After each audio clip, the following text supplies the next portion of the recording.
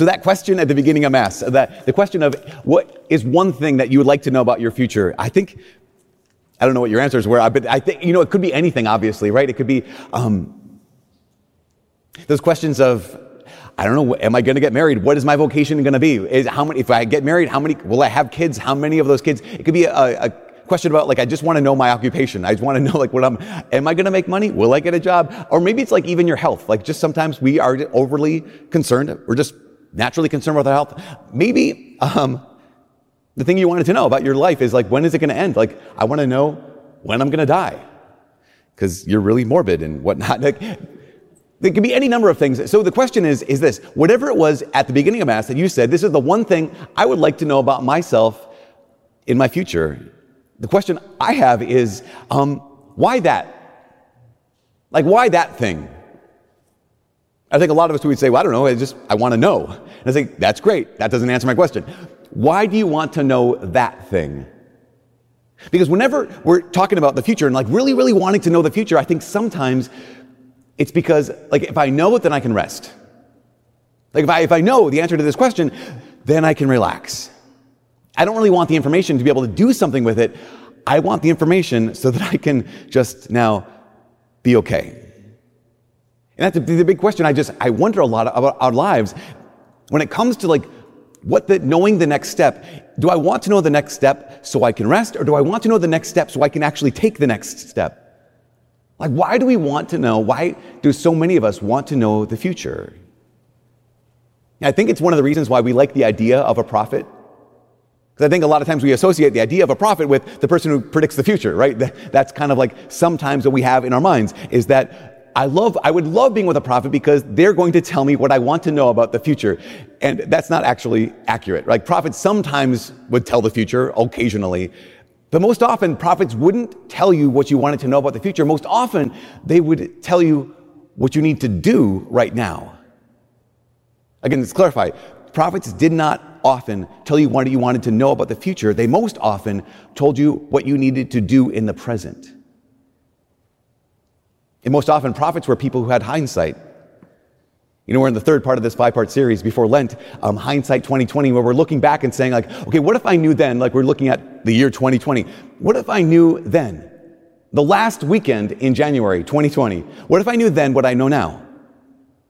Prophets, one of the reasons why they're powerful prophets is because they had incredible hindsight. They know God's word. They knew the word of God. They knew God's promises. They knew that he promised blessings. They knew he promised curses, and they could look at the world around them and say, here's what you're living. Here's how you're not actually living up to the promises. Here's how you're actually on a trajectory for destruction. And prophets most often called people to act on what they knew already. This is so important for us. Prophets most often called people to act on what they already knew. I think here's the thing, is that I'm not sure that knowing the future would do too many of us a lot of good. I'm not sure that knowing the future would do a lot of good to a lot of us. Because truth is, we all know the past, and that doesn't always do us a lot of good. It doesn't necessarily know what the next step is, because I don't even look at my past in order to know how to move forward.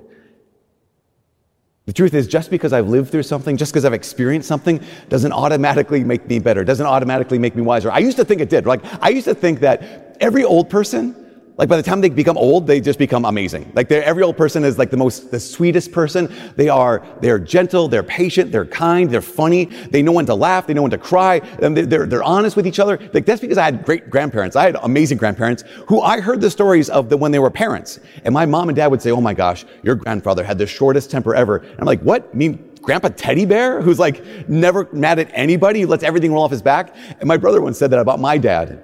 He said about my dad, he was like, people think that the dad's getting nicer. He's just an old man who wants to be right with God by the time he dies. He wants to change his behavior. Because again, I was accustomed to people who are they lived through the Great Depression, so they know the value of everything. They lived through World War II, or they served in Korea, and so they know just the preciousness of life, and they're just calm and gentle and wise. And then I met actual old people. No offense to old people, but just getting old does not make you automatically wiser.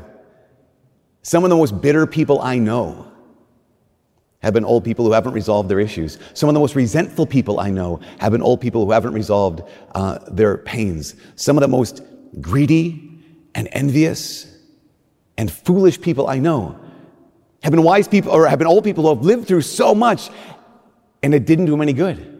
No, also, on the other hand, I have some of the wisest people, in general, most generous people, and most gentle people I know have been old people. Because why? Because we realize this. Knowledge is not enough. It's not enough just to know something. I have to be willing to do something with what I know. But I think so many of us, sometimes it's just easier to live in the dark. Like, I know this, but sometimes it's just easier to live in the dark.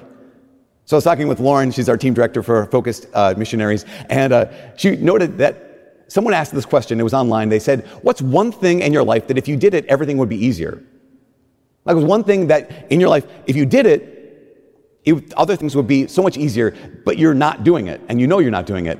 And she talked about how in the bathroom that she shares with her roommates, there were 2 burnt out light bulbs. And they were going to the bathroom in the dark.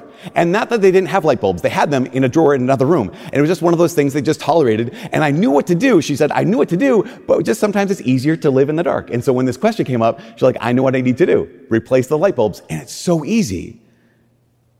Because we can look back over the last year, we can look back with hindsight, say, I know so much, but it didn't change me. We can say, I learned, but I didn't grow. Imagine the pain of saying that. I learned, but I didn't grow. You know, all this is coming out, for me at least, out of the gospel today.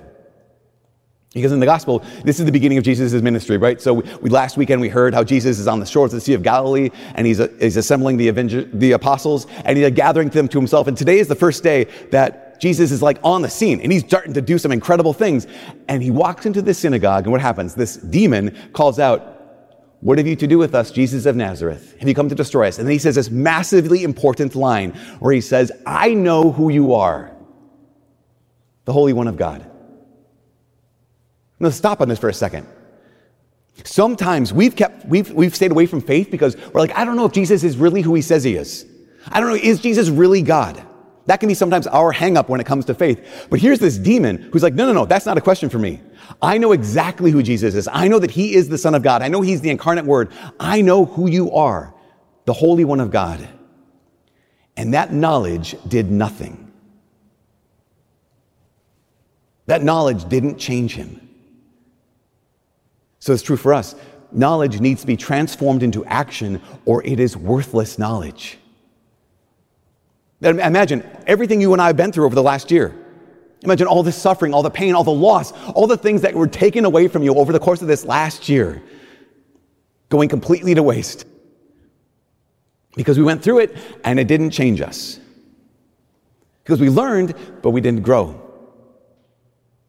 Imagine how much you would lose, how much we would lose, but not only how much we would lose, imagine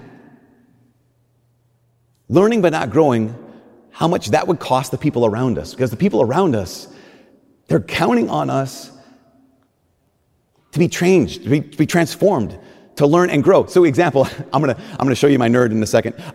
So I was rereading The Lord of the Rings. So again, Nerdville. But you might be familiar with the movie or with the stories. They're incredible. Little backstory. There's this place called the Shire, right? That's where the hobbits come from. The thing about hobbits aren't human beings, but they're like they're a race. Anyways, they're not humans, but they're hobbits, whatever. And they live in this place called the Shire. The Shire is basically like Eden in Middle-earth. Because the hobbits, all they have to do in the Shire, they eat and they drink and they smoke leaf and they sleep and they celebrate. That's all they do. They don't have to worry about anything. Like, evil has not really infiltrated the Shire. And at one point, here comes Gandalf, and he says, okay, Frodo, I've got a job for you. And then Sam goes with him, and then Merry goes with him, and then Pippin goes with him. So these 4 hobbits, they leave Eden. They leave this place almost untouched by evil, and they go to the heart of evil on this mission to destroy the ring and take down the big bad guy named Sauron. And so in that, what do? They encounter battles, and they experience incredible suffering, and they experience loss and betrayal. They come face to face with their own personal weakness and with the evil that's within themselves, but they also come face to face with goodness. And they also fight side by side with people of great, incredible nobility, and they see what self-sacrifice really looks like. And it changes them. They go through this, and it actually does something to them. So what happens is, spoiler, they win. They destroy the ring, and they defeat the big bad guy, Sauron. And I remember reading the book the first time and realizing there's like half the book to go. I mean, it's all these endnotes and everything. It's like, no, it's over. Like, give me another page of and then they lived happily ever after. But there's all this story that Tolkien tells after the bad guy is defeated. And the second to last chapter is a chapter called The Scouring of the Shire. When these 4 hobbits who have been off and they've been changed, they come back to the place that was like Eden, and they realize that the place that was like Eden is like Eden no more. That it has been infiltrated by sin. That evil has actually changed their home. And what they see is hobbits who are manipulating each other and using each other. They see men, human beings, who have come in and are dominating the hobbits, and they see this other bad guy, Saruman, the wizard who is ruling over all of them. But because they've been changed, they can do something. It's incredible. Like, these little hobbits come out, and they're like the sheriffs in town. They're the big bullies. And they say, "You're under arrest, you 4 hobbits." And they just laugh. The 4 just laugh at them, and they start singing, we're arrested. We'll follow you on our horses. You get to walk ahead of us. Well, they just laughed and sang songs. Because when you've encountered real evil and it's changed you, and you know that you're more powerful than it, you can laugh in the face of the little bully. Then these men come up, and they're gonna really actually be violent to them.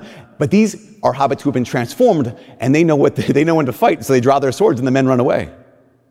And then when they encounter Saruman, and he is defeated, and they're going to kill him, and Frodo says, no, I also know when to show mercy.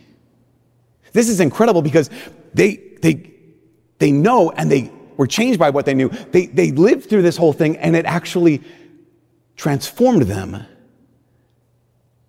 They had seen evil so they could identify it.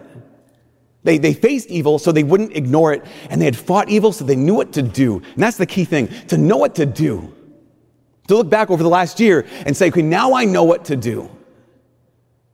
Because we have to do something with what we know, or it's worthless. Hindsight is going to be powerless without the will to act. And knowledge is going to be worthless without the will to act. So let's go back to the gospel. And here's the demon who says, I know who you are. So in some ways you could say the demon has faith. In some ways you could say the demon has faith. Remember what Jesus said about faith. He said, if you have faith that's even tiny, the small size of a mustard seed, you could say to this mountain, be transplanted and put into the sea. But the truth is, if faith is going to move mountains, then it first has to move me. It's one of the reasons why in the early church, St. James wrote this letter. He said, in James chapter 2, he says, you have faith. You might say this. You might say you have faith and I have works. But he says, demonstrate your faith to me without works, and I'll demonstrate my faith to you from my works. Basically, I need to put it into practice or it's going to be worthless. He goes on, he says, you believe that God is one. You do well, which I always think, it's just like, James is like, you believe God is one. Nice. You want a cookie? Like what? You want a little prize for believing God is one? No, you believe God is one. You know who Jesus is. You do well. That's great. But he goes on, he says, even the demons believe that and they tremble.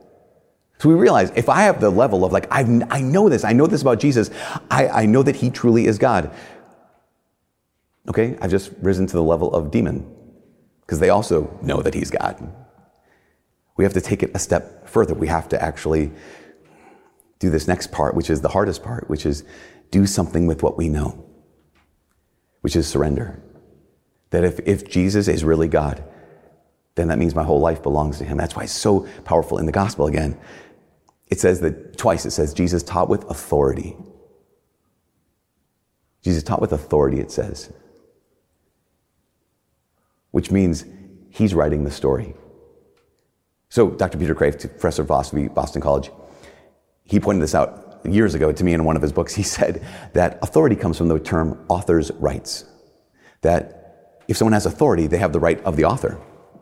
So Jesus teaches with authority, not like the scribes, not like their teachers. Why? Because the scribes, those teachers, they were interpreters of the author's words. But when they meet Jesus, he is the author. He is the word. Which means if he's the author, if he is the word, then he gets to write my story. This is what it is to take that knowledge, what I know about Jesus, and then actually do something with it is I actually get to surrender it. I get to say, okay, God, you get to write my story. That's what surrender is. It's not like a give up. I give him permission. If you're the author, I give you permission to write my story. That's what it is to say, I learned and I grew. And this is the last thing. To be able to say, over the course of this last year, everything, or even not just the last year, over the course of my life, everything from my past, I know that he is the author, that whole story. So I don't need to know the future because I know the past. I see it clearly enough with hindsight to know what to do in the present. Like, this is the key, this is the secret of hindsight. It's not just knowing, but it's letting what I know actually change me. You and I, we don't need prophets to tell us what we'd like to know about the future, because we already know enough to surrender, to trust the author and act on what we know. So last year, to have last year, look at it with hindsight that doesn't go to waste, is to say, ultimately, I learned and I grew. I now know, and it changed me.